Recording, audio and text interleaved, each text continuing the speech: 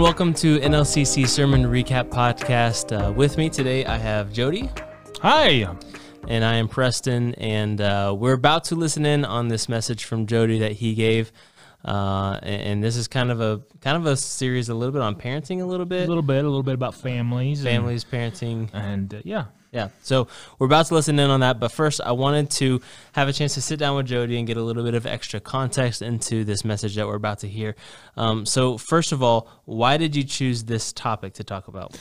Well, the topic of distraction just seems to be something that I personally was wrestling with. I felt like there's so many things in the world that was pulling me away from the primary responsibilities as a dad, as a husband, and even as a man. And it just noticed how I was being distracted from the main things in my life. And so I was praying and wrestling with what does that look like to overcome that in the context of faith, in the context of family, and just asking how is my life being distracted away from what God wants, and then also how is my family and the rhythms of my family, how is that being impacted by just the craziness of the world? And man, this past year and a half, 2 years, has been nuts. Not that it wasn't crazy before then, but I feel like the distractions have been all the more amped over this past year or so. Yeah, I think we're going to see that trend, or I think we're going to see some effects of that distraction Sure. that are lasting. And so being able to focus is something that's really important and key. And being able to drown out certain voices, the voices of the world, and just those distractions, and be able to center in on our relationship with God and allow Him to bring peace. Anxiety and fear and all those things are just running rampant. And I just think because we're just focusing on all these problems in our world. And I found in my own life, man, I have strength in the midst of those moments when I am focused on Him. But then when I don't, well, then fear and anxiety and all those things begin to overwhelm me. Yeah, absolutely. Who do you think needs to hear this message? Well, this particular Sunday is our parent dedication, and I thought, well, I could do a traditional, talking to parents, but I really think all of us struggle with the reality of being distracted and specifically being drawn away from our relationship with the Lord. And so it's really for everybody. But also within the message, I feel like there's a kind of a specific point where I'm talking to parents and how it's easy to get distracted from the day-to-day and miss opportunities to invite Christ into your home. And so it really is for everybody. I wanted to create a message where everybody felt like they could be invited into this message and not feel like, oh, well, I'm not a parent or I'm not a grandparent, so this doesn't apply to me. All of us need to be pursuing a continual daily relationship with God. Absolutely. What's one way that you think this message can be applied to, like, a personal life or maybe a workplace or family? I think first off, it's important to evaluate what are the things that are distracting you personally, like, and then figuring out what it robs you of, the distractions, what they rob you of, and I think for me, as I started evaluating it, I started seeing things that I needed to intentionally put in my life to keep me focused on the main things in my life, my relationship with God, my relationship to lead and direct my wife and my kids, my daughters. And so I think the practical is to ask yourselves those hard questions.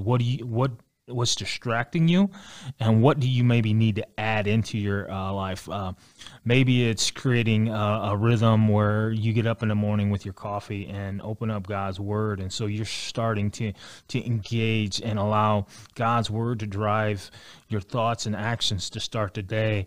Opening up with worship, as you're going to work, and you're putting in some worship music to get your heart ready to handle all the challenges and distractions of the day. And then I think for families, just asking those questions as parents, what do I want my kids to be when they leave the house, when they turn 18 and they go into college? What do they want to be? And then establish patterns and practices that would encourage, build up, maybe infuse those things into their hearts. And so for us, it's our girls. We want them to love and know Jesus. Well, I need to make sure that there's certain practices. So, for us, it's Bible story at bath time, where I'm acting really silly and being Jed. I don't even forget what my name was that they call me. I have a specific name that they call me, and I use my hillbilly accent to read Bible stories, and it's fun. But it's planting those seeds of God's word into their hearts, and so I think the practical is asking yourself, where can you plant practices that would encourage a focus on Christ instead of just being drawn to the things of this world. And I think if we just kind of let things be, we have a tendency to drift. And so, all right. Well, thank you so much for bringing some extra context into this message. That was a lot of helpful stuff to help us guide us into, help us prepare to listen to this. So let's go ahead and listen in on this message from Jody on keeping your focus and not getting distracted. When it comes to distraction, how distracted are you? If you were to rate yourself like from 1 to 10, 1 being you're never distracted, and 10 being like you're always distracted like Doug from the Disney movie Up, like Squirrel, that kind of distracted. How would you rate yourself? How would you rate yourself between 1 and 10? How distracted are you? You see, when it comes to life, isn't the goal to keep the main thing the main thing? So what happens when you take your eyes off the main thing? I had a moment like that not too long ago. About a month ago, I got distracted and I kind of lost my focus. I lost my daughter. Yeah, I was in Myers. For 5 years, I didn't lose my daughter, but then guess what? I lost her. We were toward the end of our shopping at the grocery store, and I was looking at some school supplies, and she was looking at some crafts. We were pretty close to each other, and so I started just taking inventory of what she needed at school. And so I'm looking, and then all of a sudden I looked back, but beyond my shoulder, and I noticed that she was gone. It felt like 30 seconds. Like I was looking at the supplies, and she was looking at the crafts, and I looked, and she was gone. It was like a minute, just like that. And so with urgency, I abandoned my cart, and I looked from aisle to aisle, searching, seeing if I could find her. Well, all of a sudden, in the midst of my search, I hear something over the overcom. Will Jody come to the customer service counter? We have your daughter. So I did what all parents do in that moment. I took my parental walk of shame to the counter, and there my daughter was. She came running to me and tears in her eyes, and she said, "Daddy, why did you not keep your eye on me?" Talk about ouch. Ouch. Now, before you get too critical of me, I want to remind you of a Bible story of Mary and Joseph. See, I lost my daughter for 3 minutes. They lost the Son of God, Jesus, for 3 days. So be kind. Be kind to me. But in that moment, I learned how dangerous it was, how dangerous distractions are. And what is true in the physical world is also true in the spiritual. And see, we find throughout the Bible stories of people who've gotten distracted, who lost their focus, who took their eyes off the main thing. The first example that I want to go to is found in 2 Samuel chapter 11. David is at the height of his reign in Israel. Under David's leadership, the kingdom of Israel has grown, it's thrived, it flourished. But all that's about to change. So, 2 Samuel chapter 11, verse 1. It goes like this. It says, "In the spring, at the time when kings go off to war, David sent out Joab with the king's men and the whole Israelite army. They destroyed the Ammonite and besieged Rabbah, but David remained in Jerusalem." Did you catch it? We find the warrior king. Now, this is the king that destroyed and conquered Goliath. We find him lounging instead of leading. We find him shirking his responsibilities. Now, the text doesn't give us any insights on what distracted the king, but we find one thing. We find him out of place, out of position. And then we have verse 2. David really becomes distracted on verse 2. Check it out. Let's take a look at what it says. One evening, David got up from his bed and walked around on his roof of the palace. From the roof, he saw a woman bathing. The woman was beautiful. Now I have a quick question for you. Where was David supposed to be? On a roof? At his palace? No, he was supposed to be in a tent on a battlefield. That's where David was supposed to be. And to say that David in verse 2 was distracted, well, that's kind of an understatement. But instead of, in that moment, regaining his focus on God and the mission that God led him to do, David continued to give in to temptation. And things began to tragically spiral out of control. So David goes from, let's go through this. David goes from lounging at the palace to choosing an adulterous moment to choosing to create this huge cover-up to eventually murder. One small distraction unchecked snowballed into a complete chaotic mess. So, what started off in 2 Samuel chapter 11 with a victory and conquering ends with complete and utter defeat. If you take a look at David's family from this moment on, you find something. You find dysfunction. You find brokenness. You find division.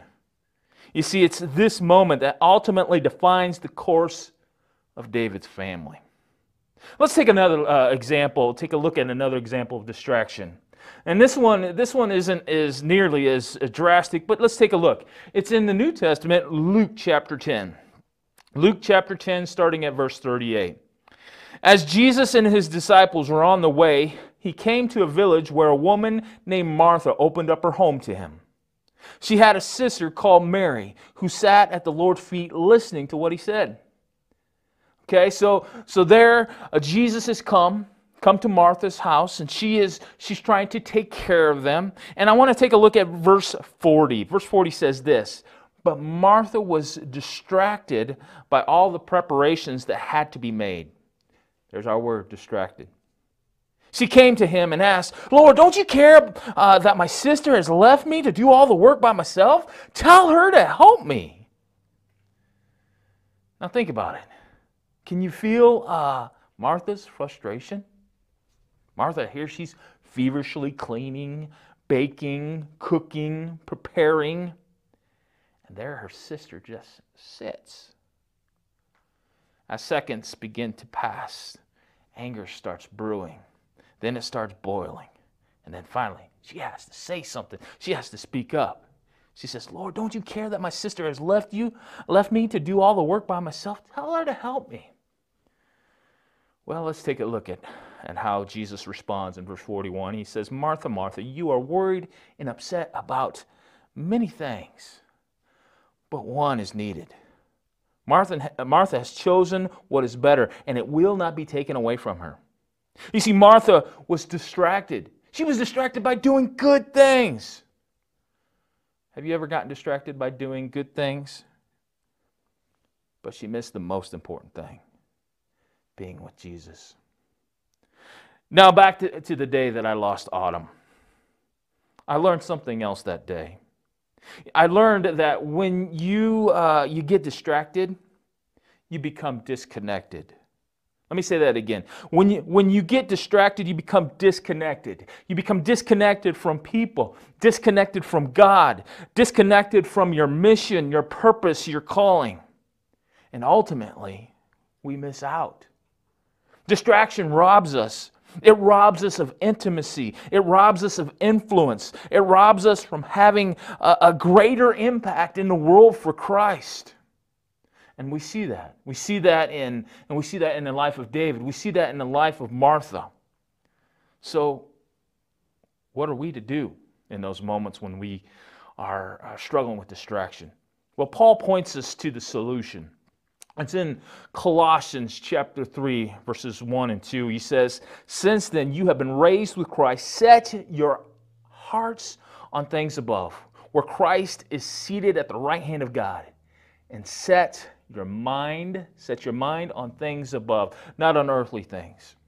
I love how the Message paraphrases this verse. They go on and say this: "So if you're serious about living this new resurrection life with Christ, act like it. Pursue the things over which Christ presides. Don't shuffle along, eyes on the ground, absorbed with things that are right in front of you. Look up and be alert. Be alert to what's going on around Christ. That's where the action is. See things from His perspective." You see, it's like the old hymn that says, "Turn your eyes upon Jesus. Look full in His wonderful face, and the things of earth will grow strangely dim in the light of His glory and grace." I was going to sing that, but I decided not to. So how do we do that? How do we turn our eyes upon Jesus? How do we set our mind on things above? How do we see things from His perspective? How do we do that? Well, it starts with keeping our attention on Him. And so how do we do that? You see, in our world where there's millions of things distracting us and tempting us away from God and His plan for us, I want to actually learn from an Old Testament character who remained unwavering in his relationship and commitment with God. Even though everything around him was pulling him away, he remained steadfast in his faith and faithfulness to God. It's all found in Daniel chapter 1, verse 3. And before I read this section, I want to tell you about what's going on. The Babylonians, under King Nebuchadnezzar's leadership, came in and conquered the Israelites. They destroyed the temple. They destroyed Jerusalem. Jerusalem was in ruins. And there they took a few of the finest men and exiled them to Babylon. Let me read from Daniel 1, starting at verse 3. "Then the king ordered Ashpenaz, the chief of his court officials, to bring into the king's service some of the Israelites from the royal family and nobility, young men without physical defect, handsome, showing aptitude in every kind of learning, well-informed, quick to understand, and qualified in the king's palace. He was to teach them the language and the literature of the Babylonians. The king assigned them a daily amount of food and wine from the king's table. They were to be trained for 3 years, and after that, they entered the king's service. Well, among those who were chosen from Judah, there was Daniel, Hananiah, Mishael, and Azariah. The chief gave them new names. To Daniel, the name Belteshazzar. To Hananiah, Shadrach. To Mishael, he gave Meshach, and to Azariah, he gave Abednego. After being conquered, you have these 4 men. They were handpicked. You had Daniel, Hananiah, Mishael, and Azariah, handpicked for the king's service. And before they started their service, they needed to be taught the Babylonian way. They were indoctrinated into all things Babylonian. And so they entered this 3-year program to transform these Jews, to transform from being Jewish to being Babylonian. And so for 3 years, their Babylonian teachers would attempt to brainwash these Jewish young men in attempts to get them to think and act like Babylonians. They were bombarded by the Babylonian way.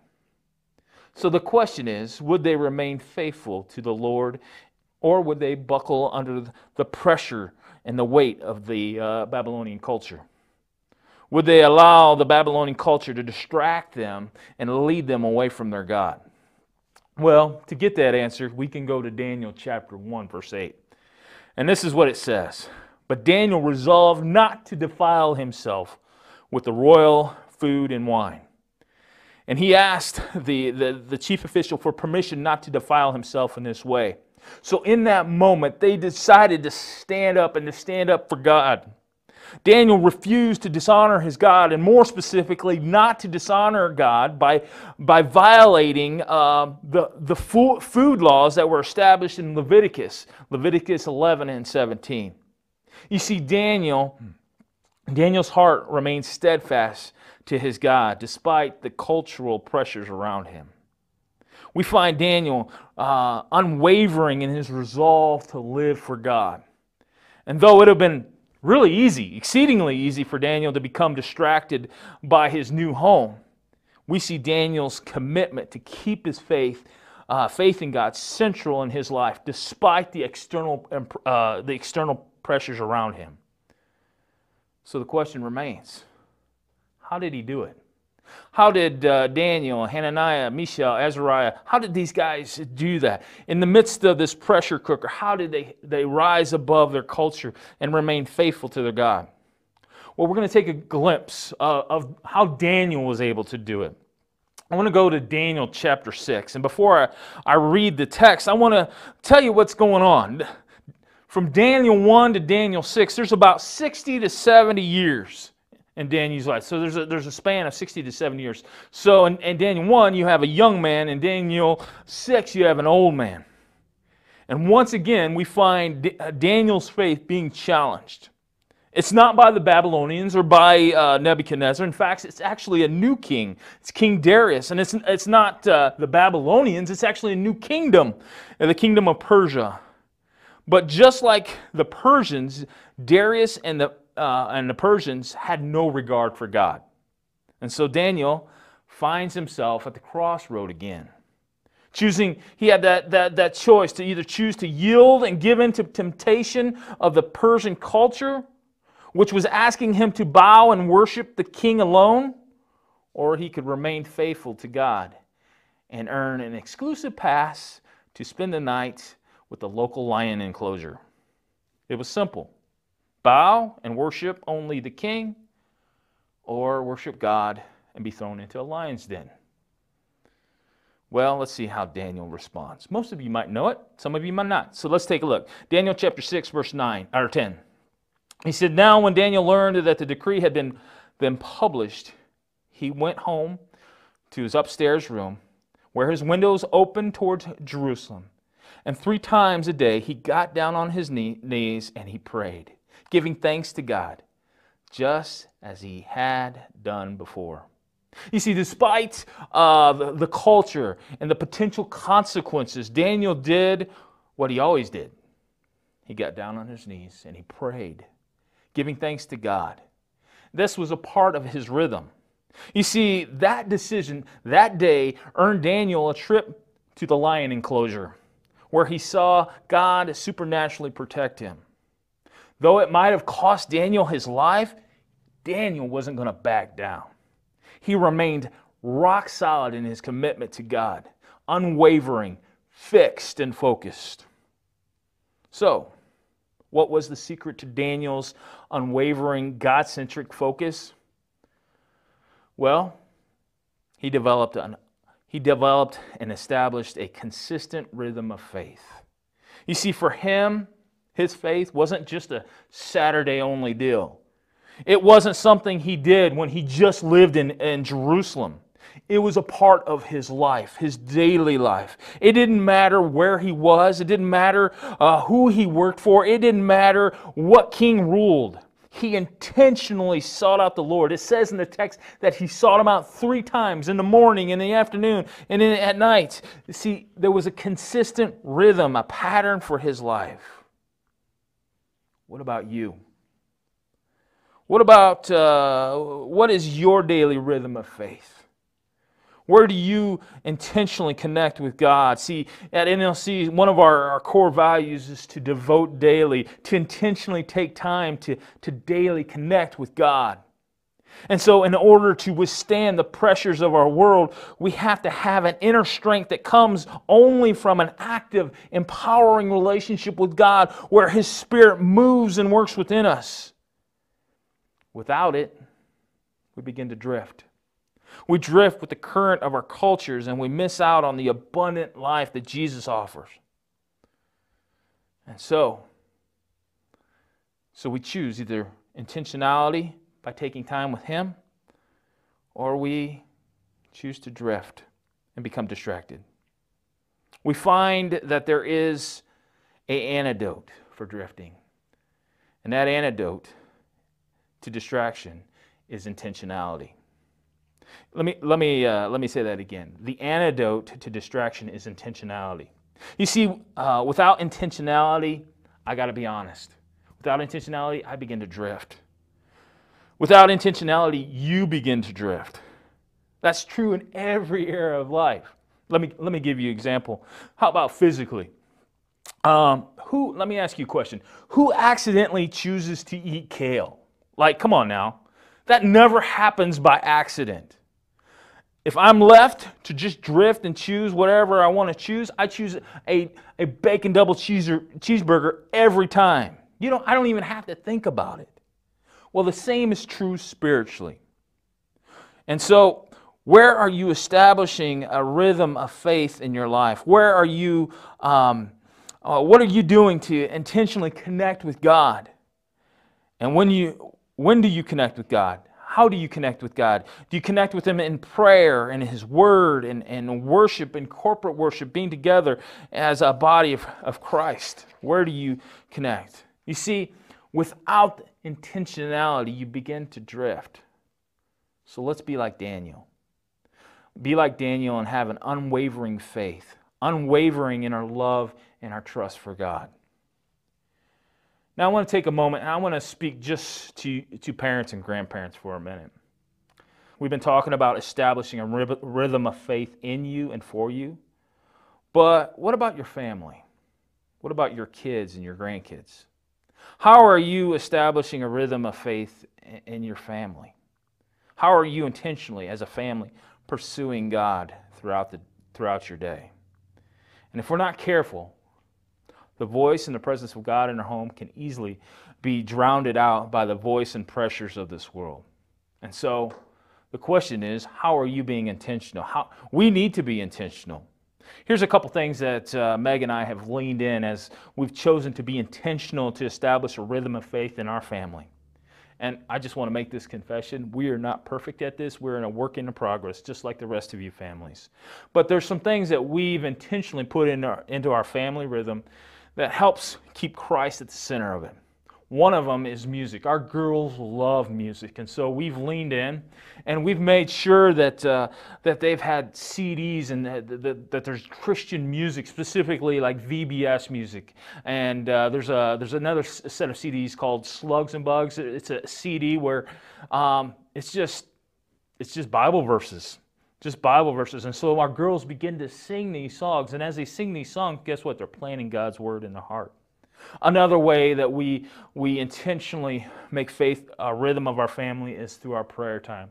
We spend intentional time at dinner and at bedtime. And again, our prayers are short, they're not lengthy, and sometimes they're loud and just lots of things are going. But we intentionally make sure that we carve out time, prayer time at dinner and at bedtime. And then we also sing over our girls at bedtime. We pray for them. We put them in their beds. And then as they try to attempt to fall asleep, we sing songs over them. Songs like Jesus Loves Me. Songs like the Doxology. Songs like Awesome God. And we want them to learn the truths of God's Word as these songs are sung over them and that they're blessed by them. We've recently felt the need to kind of upgrade and lean in and move forward in our rhythms. And there's a couple new things that we've recently done. One of those things is our God time sheets that we get from Kids Connection each Sunday. We've decided to take time each morning and read that devotional with Autumn. And we've kind of leveraged TV with it. It's like, okay, we got to do our God time sheet before we watch Bluey.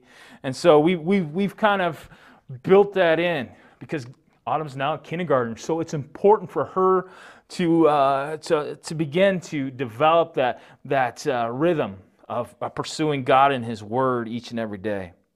And the last thing that we just recently added is reading Bible stories to our girls during bath time. And we decided to make it a little extra exciting.